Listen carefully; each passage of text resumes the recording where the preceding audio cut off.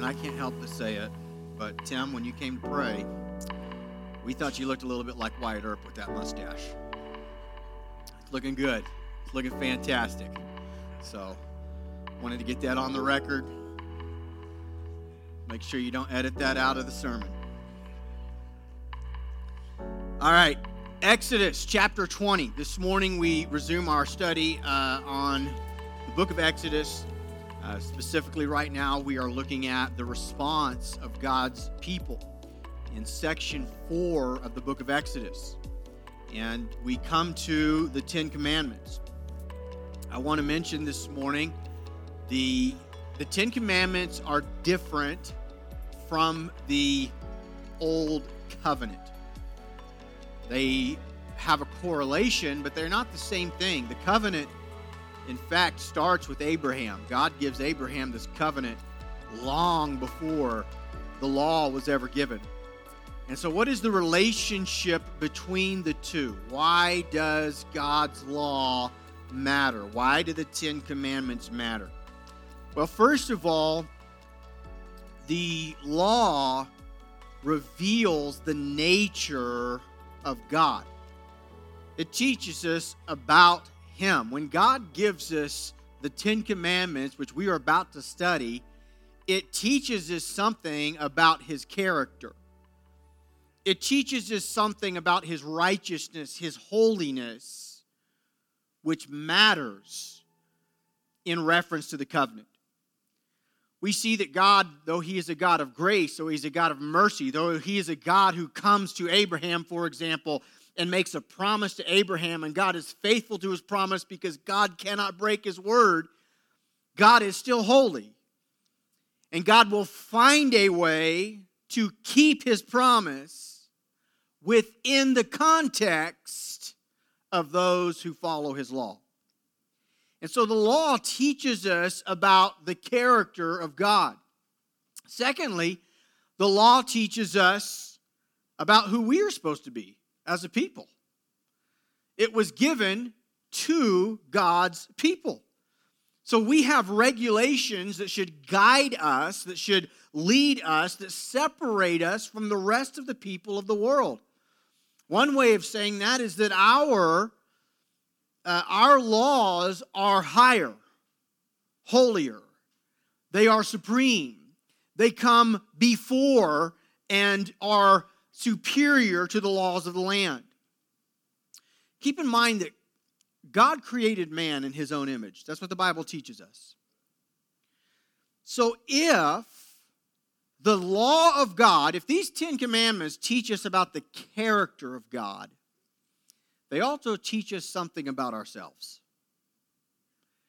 That this very nature of God is impressed upon the hearts of us. That's why the Bible talks about our own consciences bearing witness against us. Consider, for example, on one hand, so we're born sinners, right? We're born with the natural inclination to take what's not ours, to lie, to protect ourselves, sometimes even to hurt when we're mad. We want to hurt others. You don't have to teach a child to do those things. It's inherently in their nature because they are fallen. Simultaneously, there's also part of their little nature they know it's wrong. This is why when a little child at 2 or 3 years old steals something, they don't run home and show it off to mommy and daddy. And why not? I mean, they have increased their status. They've got what they wanted. They've taken what they felt like they needed. Surely mom and dad would be happy for them. But instinctively, there's something they just know differently. I'll never forget, I'm going to tell who it is in this story. I didn't tell it at the 1 o'clock. But Douglas Garton. Some of you guys know Douglas Garton. When he's like 3 years old, he's in college now. Little Douglas was over at my house, and it was during Christmas. And he's over by the Christmas tree, and he's taking off the ornaments and putting them in his pocket. Taking them off and putting them in his pocket. He was just going to take them home and put them on his tree. Because he liked the ornaments. He thought those would look good on my tree. And so there's this simultaneously, right? There's this little tiny kid that's like, I hate to use the word innocent, but that's a fair word for it, right? He's so young, he's innocent, doesn't know right from wrong, but instinctively he knows it's wrong enough he's hiding it, knows he shouldn't be taking it. And the point is that even at creation, God's law, it is like impressed upon our hearts. And so the law of God, it not only teaches us about the nature of God, it also teaches us about who we are supposed to be as a people. And third, the relationship between the law of God and the covenant of God. The law shows us the boundaries that we have to walk in if we want to be blessed. So as I said, God's covenant's true. God's going to do what God said he's going to do. When God told Abraham he was going to make a great nation out of him and that his people would be blessed, it was done. Because God said so. God had entered into the covenant. It's a done deal. God always does what God said he's going to do. But as I said, God will find a way to do that within the confines of those who keep his commands. And so we are blessed when we walk according to God's law. And when we don't walk according to God's law, we forfeit those blessings. It doesn't mean God's covenant has somehow been, that God's backed out on it. An example that I can give in human relationships is the example of the marriage. So the marriage relationship is designed by God. It works a certain way, and when it works a certain way, God has promised it will be blessed, it will be good, it will be favorable, it will be enjoyable. But what you'll find is it is possible for two people to be committed to the covenant of marriage, and yet not be operating within the confines, the laws, the commands that God's given for marriage. And while that covenant might still exist, the marriage is lacking. Whether it's a husband that's a jerk, whether it's a wife that's disengaged, whether it's, maybe you've got a marriage where an affair has actually occurred. And the couple chooses to stay in covenant. What you'll find that so long as they continue doing marriage outside of the boundaries that God has said for marriage to work, yes, they're in covenant, but it's not a blessing. It's a very difficult, hard thing. So it is in our relationship with God, folks. God's faithful to his word, and God's faithful to his people, and God's faithful to his covenant. But when we start walking outside of the boundaries that God has created for us, we find that all of a sudden the blessing and the joy and the greatness of our walk with God, it's not so great anymore. It's hard, it's heavy, it's like, this is difficult. It almost feels like a burden. And so we see the importance of the relationship between the covenant of God and the law of God is that number 3, the law shows us the confines in which we have to walk to be blessed in the covenant. All right. I want to recap the 3 major reasons from last week. Actually, I just want to recap some reasons from last week on why the 10 Commandments are still bearing, and then we're going to get to them. Just in case you weren't here last week, I'm going to give you the 3 major ones. Number 1, the 10 Commandments, and they alone, of all the laws which God gave to Israel, they alone were given to the entire people by God's voice. So only the 10 Commandments did everybody hear coming thundered from the mountain. The rest of all the law, Moses went up the mountain and God gave it to Moses up on the mountain. Moses comes back down off the mountain and he writes it on paper.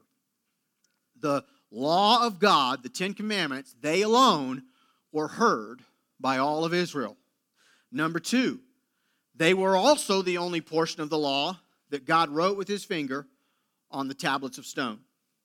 And number 3, though I did not mention this last week, this is a very significant fact that separates this portion of the law from all the rest.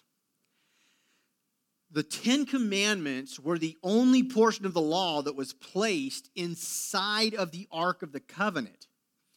So when the temple was erected, or when the tabernacle was erected, inside the Holy of Holies, there was this mercy seat, the Ark of the Covenant. There was this there's box inside of there, and inside of the box were placed some of the most holy articles of Israel's history.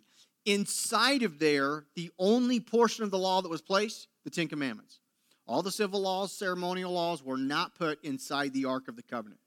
And so clearly, the Ten Commandments, which you and I are about to study, are set apart from all the rest of the Old Testament law. So let's study them this morning together. Number 1, first commandment, Exodus 20 and verse 3. You shall have no other gods before me. You shall have no other gods before me. That word before, it means other than, it means besides me. The command is telling us that there is no room for anyone else, anything else, as a God in our life. Now, it's interesting, and rightfully so, the word gods is plural. There are a lot of gods, little g, that we allow to take place in our life. Things that we think are going to give us purpose, give us peace, give us joy, give us meaning. If I get more of this, if only this thing would happen, if only this person would change, if only this career thing would work for me, then I could be happy. Then I could find purpose. Then I could have peace. There are all sorts of different things. Sometimes they're people, sometimes they're things, sometimes they're positions, sometimes they're possessions. But there are all sorts of different things that can become gods in our life. And God says you can have none of those. There's not a single one. He says, I am God. I must have the absolute authority in your life. God is to be supreme in your heart. How much this first commandment contains in it. There are so many things that we allow to really kind of grab a hold of this heart. A lot of people want to use God as a means to an end. Maybe they think, they're hoping for something to change in their life in a relationship. Maybe they're hoping for something to change career-wise. Maybe they're hoping for something to change in their family. But the idea is, that's what I want more than anything. And so I'm going to use God to get that thing. What you will find is that when that's the heart of the matter, most of the time God makes sure you don't get that thing. And then you get mad and you get upset and you leave in your pity party and you're like, oh, what's the point of serving God? And God says, well, you're never really serving me to start with. You were using me. Very different. Very, very different. That thing was your God. That was the thing that you thought would bring you peace and happiness. And when you didn't get that thing, that's when you gave up. We have to caution ourselves against chasing anything other than God himself. God says, you shall have no other gods before me. Even Christians, in 1 John chapter 5, verse 21, New Testament verse, even Christians, guys, we are warned, little children, keep yourselves from idols. We're warned of this. This isn't just like something to pagans out there that are bowing down and worshiping carved images. That's an extreme version of worshiping an idol. But there are a lot of idols that we as Christians must guard ourselves against.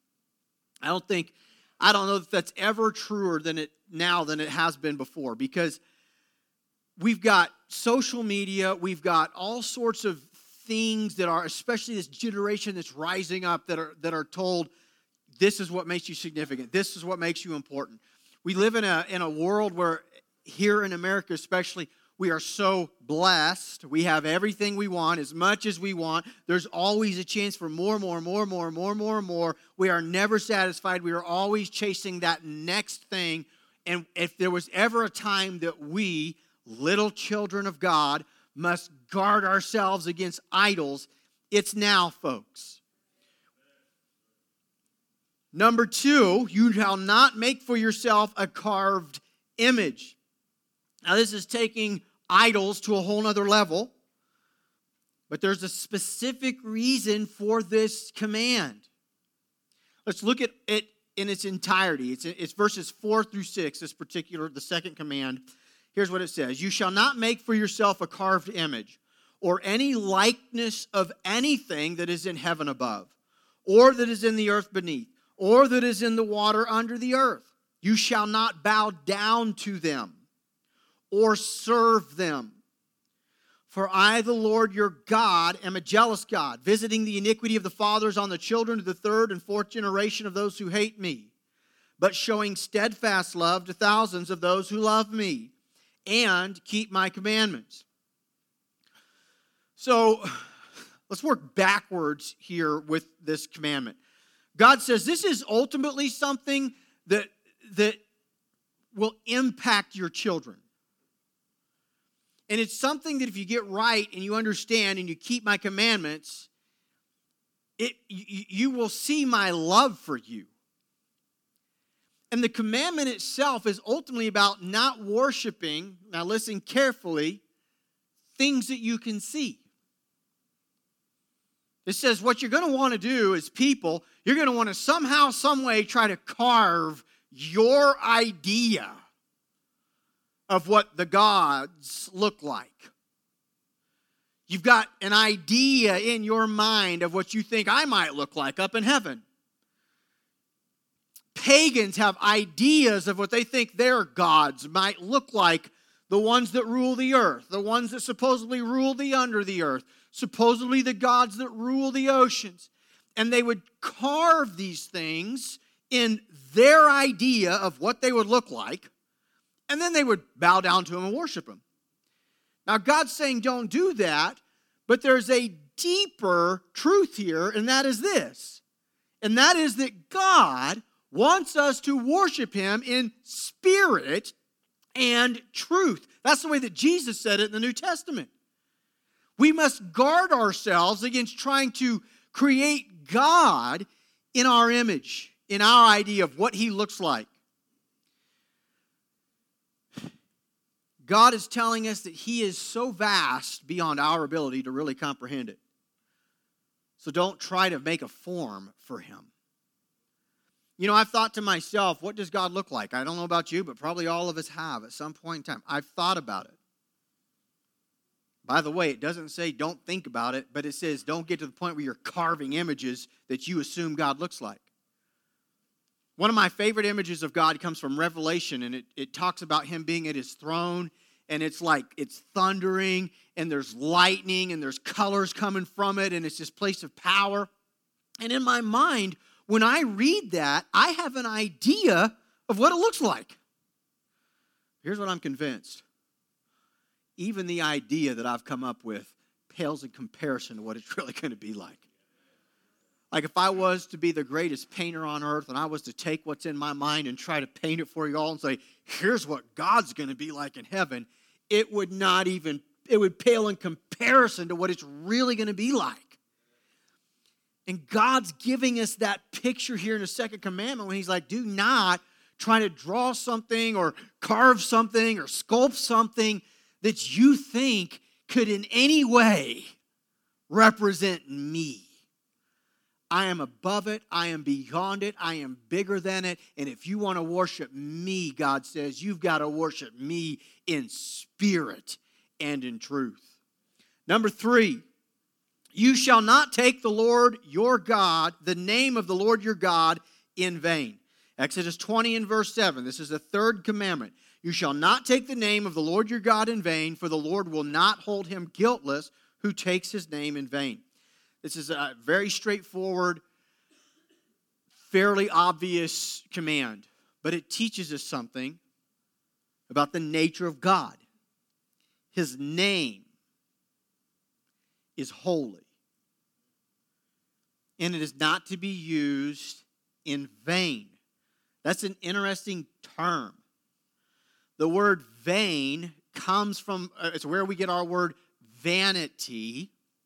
And what it means literally is fleeting. It's like something that's fleeting is like a puff of smoke. You can see it for a little bit, but if you give it enough time, it vanishes. It is no more. That's what vanity is. It's something that looks great for a little while, but then it's gone. It is no more. It has no power to stay. It's empty, vain. God says, don't use my name that way. Let me just say that's in a whole nother category than using God's name as a cuss word. Obviously, using God's name as a cuss word would fall into the category here of misusing his name. Obviously. We should never, there is never, ever, ever, ever any excuse for anybody, but especially the Christian, to use God's name as a cuss word. God will not hold him guiltless who takes his name in vain. Could you imagine if someone used your name as a cuss word? Like every time they were really mad, they just shouted your name. Road rage. The whole world uses your name to scream things that just communicate, I am so mad and angry, I'm hating right now. I hate it. It's so crazy that somehow they choose to use God's. Mind-blowing to me. But using God's name in vain, when you understand the word vain, it is a much bigger category than using God's name as a cuss word. It means using it needlessly.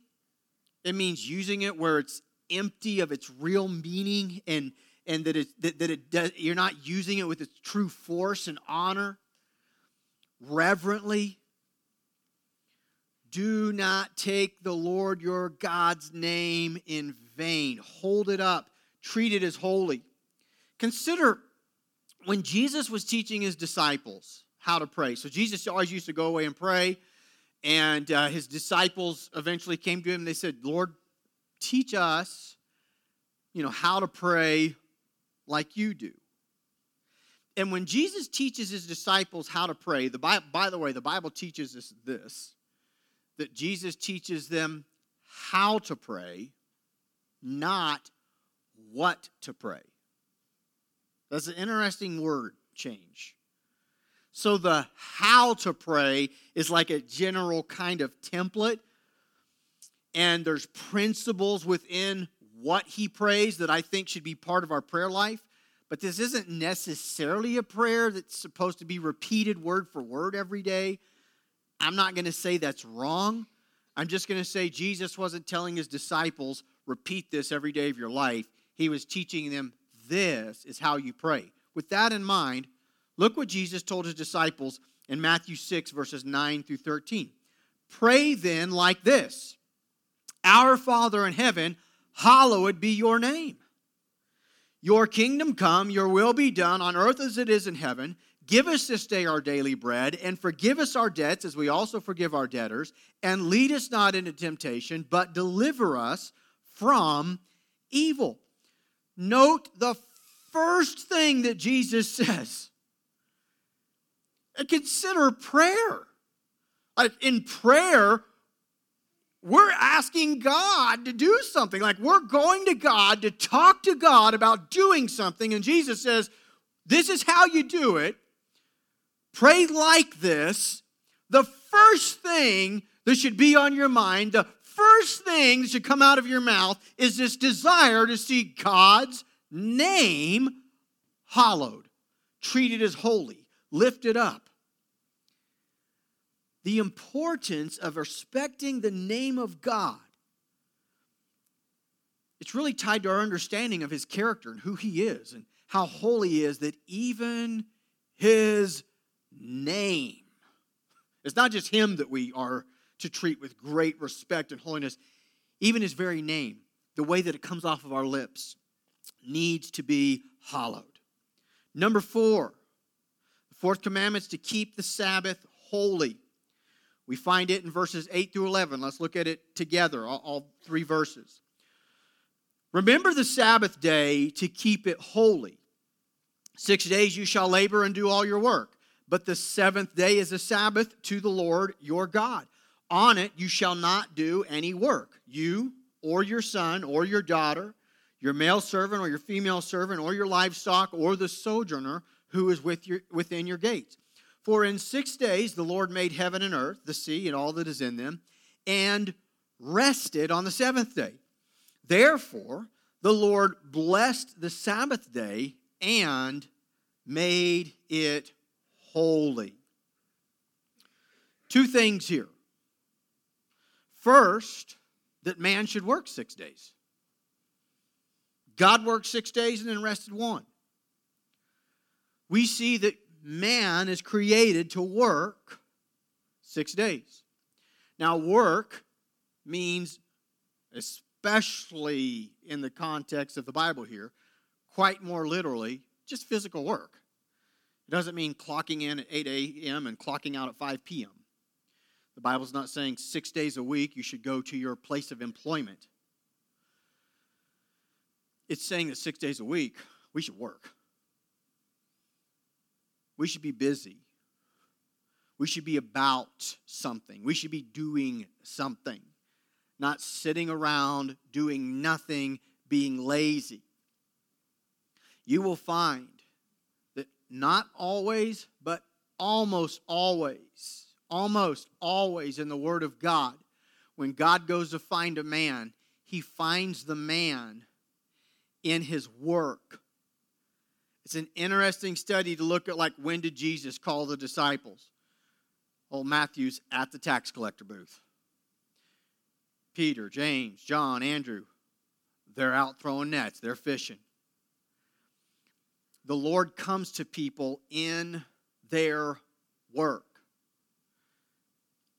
And in this commandment, where we're going to get to, like, so keep the Sabbath holy and use it as a day of rest, it's interesting. We are pointed out that we are to work 6 days. We're pointed out that God worked for 6 days before He rested on the seventh. In the New Testament, there's a premium put on work within the body of Christ.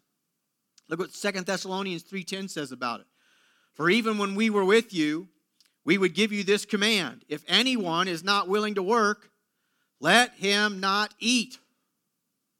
That's strong. You don't want to work? You can starve. Work. Put in the work. If you want to eat, then work. This is a biblical principle about the mindset and heart and attitude of God's people. We are not lazy. We do not expect to sit around and do nothing and God just blesses us and gives us stuff. We are to work. Now, the second part of this commandment, the major part, and I would argue the most important, is the day itself, the Sabbath day that we are keeping holy. And notice the Sabbath day is a day of rest. Work calls for rest. And then once you're rested, rest calls for work. We go back and forth. But for most of us, in this incredibly busy culture, it's my observation that of all the commandments most neglected in the church, it's probably this one. We don't keep the Sabbath holy. Now, what is the Sabbath? It's a day of rest. It's important to understand when you look at the study of the Sabbath in the Old Testament, it is not the seventh day. It's not Saturday. The Sabbath is the day that follows 6 days of work. The Sabbath is a day of rest. What God was teaching was that we need a day of rest. Not necessarily what day of the week, it doesn't say. It's not Saturday, it's not Sunday, it's not Tuesdays. In fact, in the Old Testament, it fell weekly on Saturday, but they had Sabbaths other than Saturday. They would have Sabbaths as part of their feasts. Sometimes the Sabbath would fall on a Thursday. Like, what made it a Sabbath was that it was a day of rest. And this is something we cannot miss. Nowhere does the Bible ever teach us that the Sabbath is a day of worship.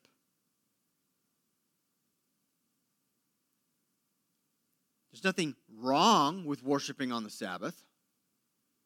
But what makes it the Sabbath is not that it's a day of worship. What literally makes it the Sabbath is it's a day of rest. And historically, sometimes we get that wrong in the church. Even in good, God-fearing, God-honoring people. I've been part of churches. I will confess that even early on in our initial setup of the well, it used to be called Crossway, that our setup wasn't real conducive to rest. We were going to have church at 9 a.m., we're going to learn something then, and then we're going to have church at 10:30, and we're going to learn something then, and then you're going to get a two-hour break for lunch, and then you're going to come back, and we're going to have church at 6 o'clock, and all day long, worship, worship, worship, worship, church, church, church, church, church, learn, learn, learn, learn, learn, and then go home and go to bed and get up and go to work tomorrow. It wasn't rest. It wasn't about rest. We couldn't give a rip less about rest. It was about worship. Church, church, church, church, church, service, service, service, service, service, more, more, more, more, more. Now here's the point. Do not miss it. This is part of the Ten Commandments. And as I feel like I have demonstrated already, the Ten Commandments still stand. And the Sabbath still matters. All the other laws surrounding the Sabbath, right, like not keeping the Sabbath used to be punishable by death. That wasn't given right here. That wasn't given on the Ten Commandments. That was added later to the civil and ceremonial laws that only applied to Israel. But the keeping of the Sabbath and keeping it holy and treating it as a day of rest, it still stands, folks. And I'll tell you, for me, this one commandment has been a source of problem in my life for the last year. As I look myself in the mirror and I'm honest about my life, I recognize that Sunday for me is not a day of rest. That I used to use Sundays for meetings. There were days regularly on Sundays, because I would use Sundays for meetings where I would do church as I do now, literally here at 8:30 to 12:30. I'd run and eat. We'd have an appointment at 1 o'clock, 2 o'clock, 3 o'clock, 4 o'clock, and then I'd do life group at 6. Not a day of rest, huh? Now, I'm not saying that's wrong. The problem is if I don't take the next day off. Or if I don't use Thursday. Here's the reality. The Sabbath is a day of rest, and we need it. Look what Jesus said about the Sabbath in Mark chapter 2, verse 27. And he said to them, the Sabbath was made for man, not man for the Sabbath. So the Sabbath was made for you. You need it. I mean, it was made for you to observe and obey, but you actually need it. You will find that when you keep the Sabbath and you keep it holy and you have a day in your life every week where you rest from work and you're not physically doing things, you're not plowing the field, you're not doing physical work, you're not busy, but you are resting with a intentional mind to rest, what you'll find is that you've got better physical, mental, spiritual, emotional health. And when we just go, we're really telling God, Lord, I don't trust that somehow you can take care of everything that needs done in the next 6 days of my life. Like, you need a little extra help. I'm going to have to work 7 days a week. And God says, no, you need to stop. And you need to rest, and you need to trust me just like you do with your tithe. You believe that when you give me 10% of all that I give you, that with that remaining 90%, I will take care of everything I need to take care of in your life. You need to do the same thing with your time, child. You need to trust that when you take a day off and rest, focus on me throughout the day, but understand it's a day of rest, that I'll bless the next 6 days more than you can do 14 in a row. Now, this is a command, folks. This is something that's important that each of us have to be honest enough to be like, so am I intentional about taking rest in my life? Number 5, honor your father and mother. Exodus 20:12. Honor your father and your mother, that your days may be long in the land that your Lord your God is giving you. So I just want to talk about the word honor. I think that may be the most important word in this commandment so that we understand how to apply it. It does not say to love. It does not say to appreciate. It does not say to think highly of or to respect. All things that hopefully you do with your parents. But occasionally, in rare cases, and this is who I want to talk to, those who are in the rare cases. Sometimes parents are not very respectable. Sometimes moms and dads do bad things to their sons and daughters. Sometimes dads walk out on their family, and I know people who don't even know who their real biological father is. And so, understand God would never give us a command we cannot keep. To honor, what it means is to see a person in a place of superiority. It is to recognize where this person sits, if you will, in position to me. And the very fact that my father and my mother gave me life is enough that I should honor them for who they are. I can illustrate this point of honor in a way that, especially in this climate of political culture that we're in, I can illustrate this point of honor easier using political people.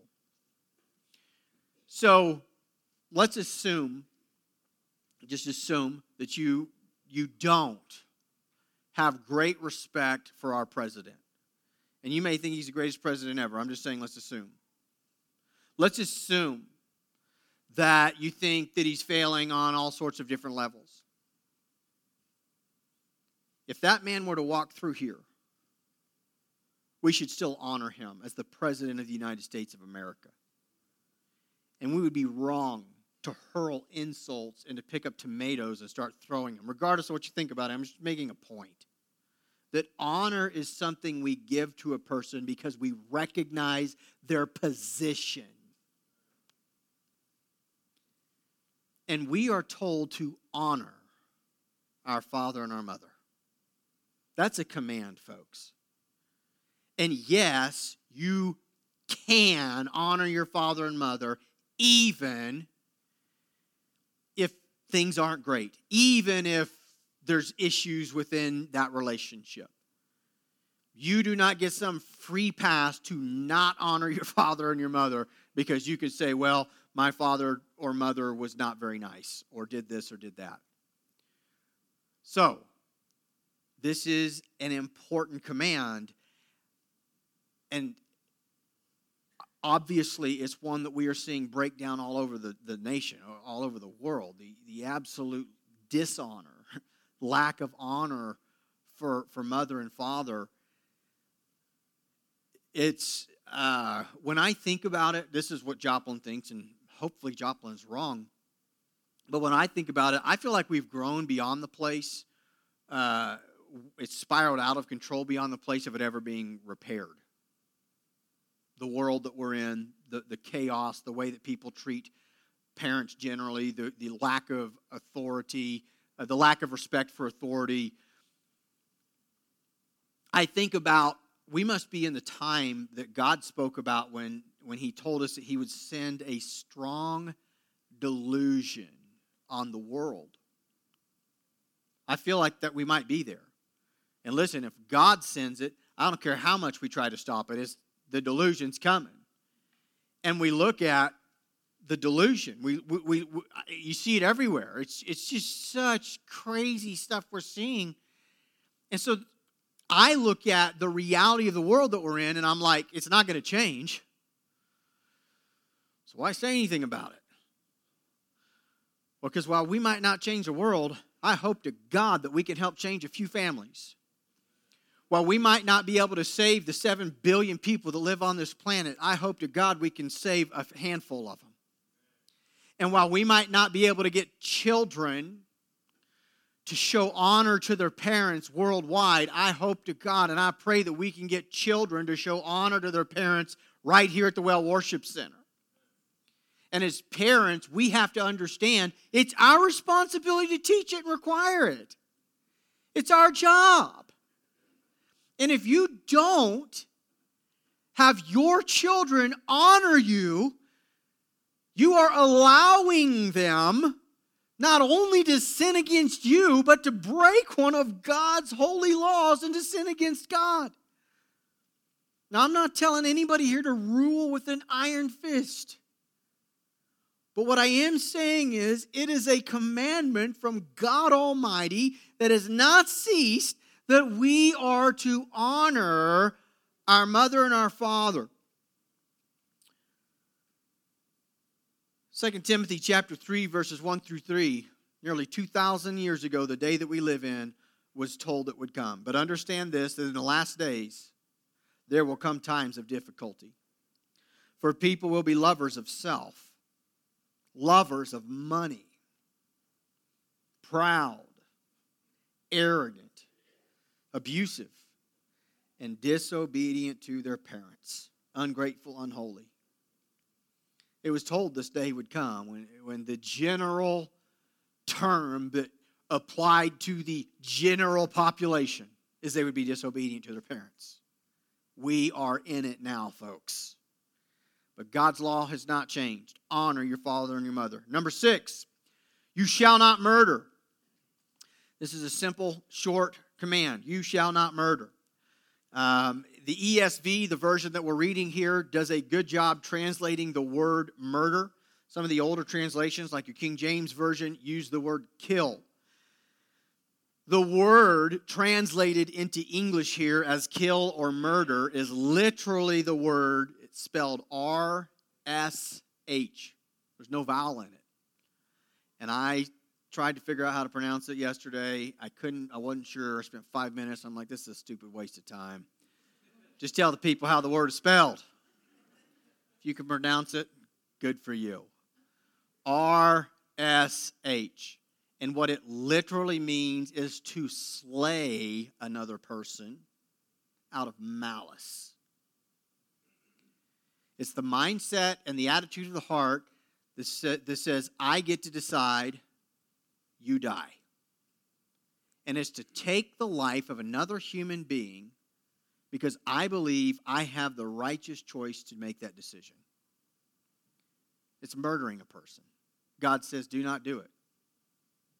Now, I want to quickly deal with why that word matters.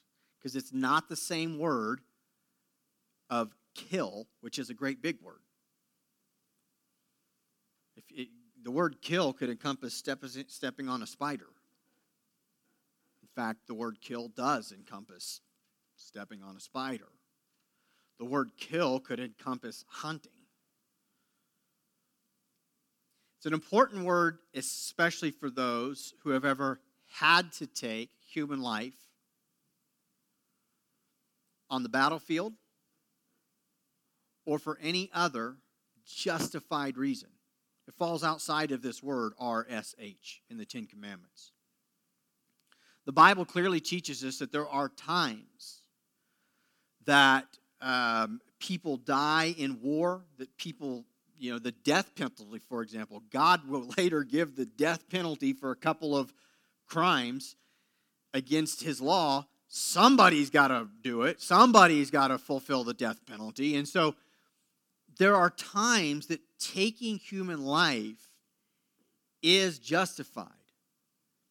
And God teaches us that it is the agency of the human government that is ultimately responsible for making that decision. I'm going to show it to you in Romans 13 in just a moment.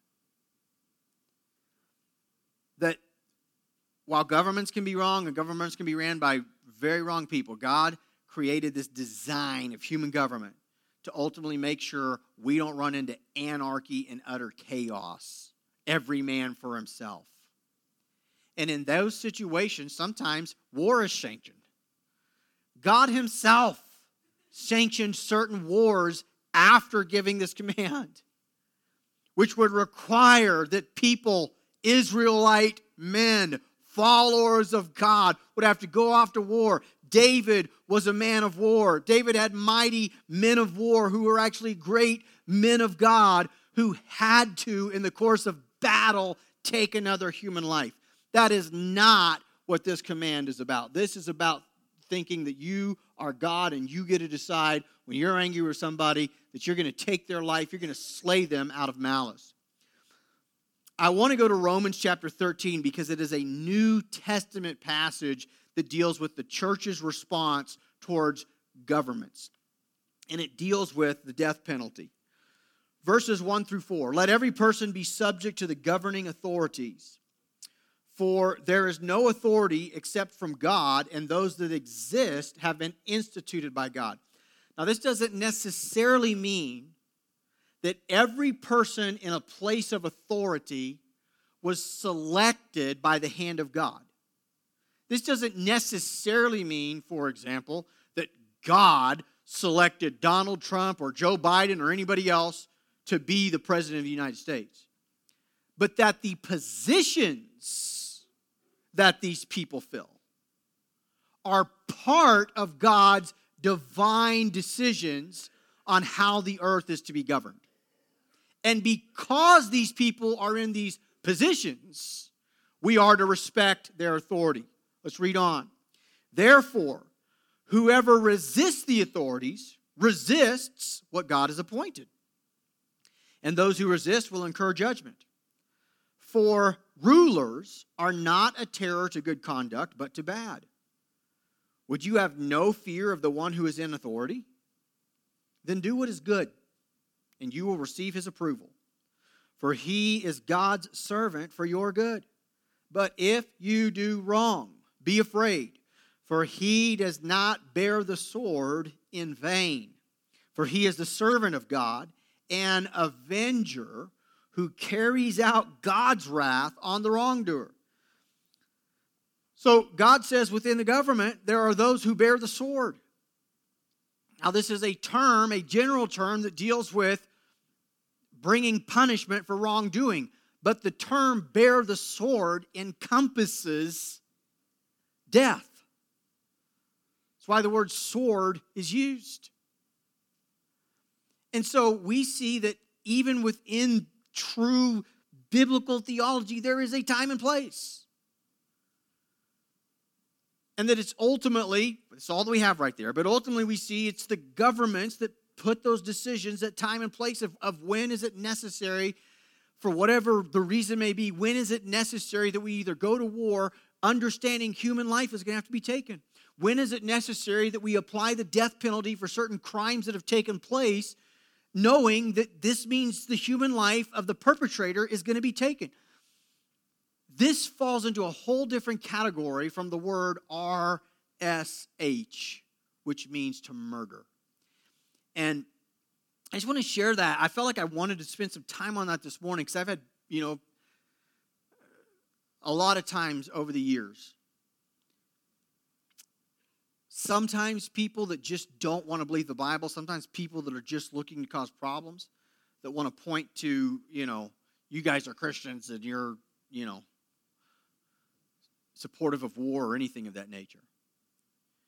And then occasionally I've actually ran into people that have actually been in this situation and that have grappled with, where am I with God? So I think it's important that we as a church understand this sixth commandment, what it means, and the difference between sanctioned killing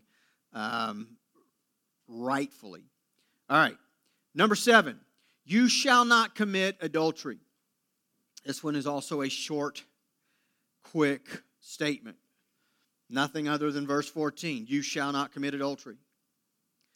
This obviously respects the marriage relationship. It teaches us something about the sacredness of the marriage relationship, that God would address it in the Ten Commandments. Marriage is the highest and most sacred of all human relationships. God says, you shall not commit adultery. Verse 8. Number 8.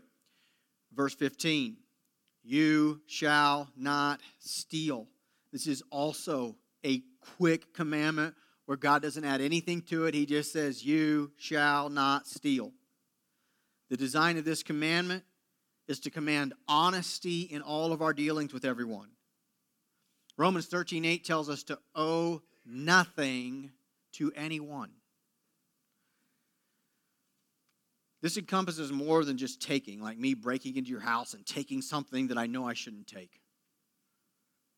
There are things that we owe each other. Honor, respect, love. There are things we literally owe each other. That when we have our hearts wrong, when our mind's not straight, we're willing to withhold. We're willing to hold back and not give what we are to give. We need to be honest and deal with integrity with everybody that we come in contact with. You shall not steal. Number 9, you shall not bear false witness against your neighbor. This particular commandment is sometimes quoted as you shall not lie. I find it interesting and important that God is more specific here than just you shall not lie. Yes, you shall not lie. Yes, the Bible teaches that all liars will have their part in the lake of fire. But in the 10 Commandments, God says you shall not bear false witness against your neighbor. That's the actual commandment. To bear false witness means that I'm going to use my cred to tell you something false about another person. That's bearing false witness. To say that you're a witness to something means that you know something about a person. So to bear false witness is to on one hand claim I know something about a person, and then on the other hand to lie about what you say you know. I find it really interesting that God says the way you talk about everybody else matters enough to Him, matters enough to God, that it's going to be listed in the 10 Commandments. Would you agree that the gossip about people is something that we all tend to get pulled into pretty frequently?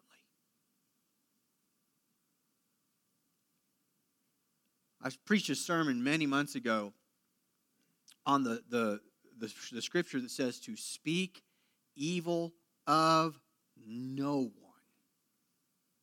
Preached a whole sermon on that. Speak evil of no one. In the Bible, the context of neighbor, Jesus teaches this in the story of the Good Samaritan when Jesus is literally asked, so who's my neighbor? And he gives the story of the Good Samaritan. In the Bible, the concept of neighbor is ultimately whoever's closest to me. Like, you're my neighbor, you're my neighbor, you're my neighbor, you're my neighbor, you're my neighbor. God says, don't speak evil, don't bear false witness against anybody. You know, sometimes we can bear false witness by saying something negative about a person that's not true. I think most of the time that's how it happens. We get involved in a little gossip circle. We're like, oh, I know this, I know that, and really you don't know, but you're bearing false witness. Now, this is another important truth, folks. Sometimes we bear false witness about our friends. We know good and well they ain't quite all up and up like we want everybody to think they are, but we're gonna lie for them. I'm gonna tell you, no, I know that person. He is a good, upstanding, great man of God. When you know good and well the truth, he's not. And when that's the case, I'm not saying that you bear everybody's secrets. I'm just saying don't lie about it. You don't have to, don't bear false witness in any way about anybody. Don't mislead people about who someone else is. That's what God's saying. It's important that we use our mouths to speak only what is true. And then finally, the final of the 10 Commandments, you shall not covet. And in this commandment, God goes on and gives several examples. You shall not covet your neighbor's house. You shall not covet your neighbor's wife, or his male servant, or his female servant, or his ox, or his donkey, or anything that is your neighbor's. I like that final, or anything. That's the clear point that's being made when he's naming all of the things that you might look, especially in this day of time, where you might look over the fence at your neighbor and pretty much anything that you might see over there. God says, don't covet that. Now, the 10th commandment is a very interesting commandment because it demonstrates that this is the divine law of God. Let me explain. This is the only rule amongst how we are to treat each other that there's no way to enforce. There has never been a government on the planet that's been able to write into their laws, you cannot covet, which means to desire. Don't desire your neighbor's stuff. How do you enforce that? How do you even prove that somebody is desiring their neighbor's possessions? How do you even prove what's going on in the heart? The obvious answer is you can't. But the Bible teaches us that we look on the outward appearance, but God looks on the heart. And so we finish up this divine set of commandments with the command that only God Himself could possibly know if we're guilty of. And it demonstrates that these laws right here, folks, these aren't just laws between us. These are divine laws between each of us individually and our Creator. This 10th command, do not covet, it simply means don't want what everybody else has. God's saying stop looking around at everybody else and wishing you had what everybody else has. The ultimate problem with this particular sin is that it's about being dissatisfied. It's like, I'm not happy with what I have. I need what he has. I need or want what she has, and then I can be happy. And God is telling us, no, don't do that. The Bible teaches us that God is a God who opens doors that no man can shut. That He shuts doors that no man can open. The Bible teaches us that God has promised not to give everything to us that we want, but that He is the God who supplies all of our needs. And so when we start coveting, what we're really saying is, God, I'm not satisfied with you. I'm not satisfied with your plan for my life. I don't have patience to wait on your will or your plans. I don't have patience for any of that. I want what I want now. It's almost like we're the prodigal son that says to the father, like, I don't want you. I really just want your stuff. I just want the blessings. I don't want to wait for it. I want it all now. It's me. And God says, don't do that. Be satisfied with where you are. And stop looking around at what everybody else has, being jealous of what everybody else has, and wanting what they have. This particular command, it reminds me of Peter. Peter was walking with Jesus after Jesus had risen from the dead. And Jesus appears to Peter and a handful of the other disciples on the shore. And if you know the story, Peter jumps out of the boat and he swims to Jesus. And Jesus has a discussion with John about some things. And then Jesus is talking to Peter, and he's telling Peter basically his plan for Peter's life. And Peter, classic, like many of us, he's like, well, but what about John? What are you going to do with him? Like I heard what you kind of said back there. And you know what Jesus' answer was? What's that have to do with you? Whatever I do with John, that's between me and John. That's has nothing to do with you, Peter. Nothing at all. You worry about you.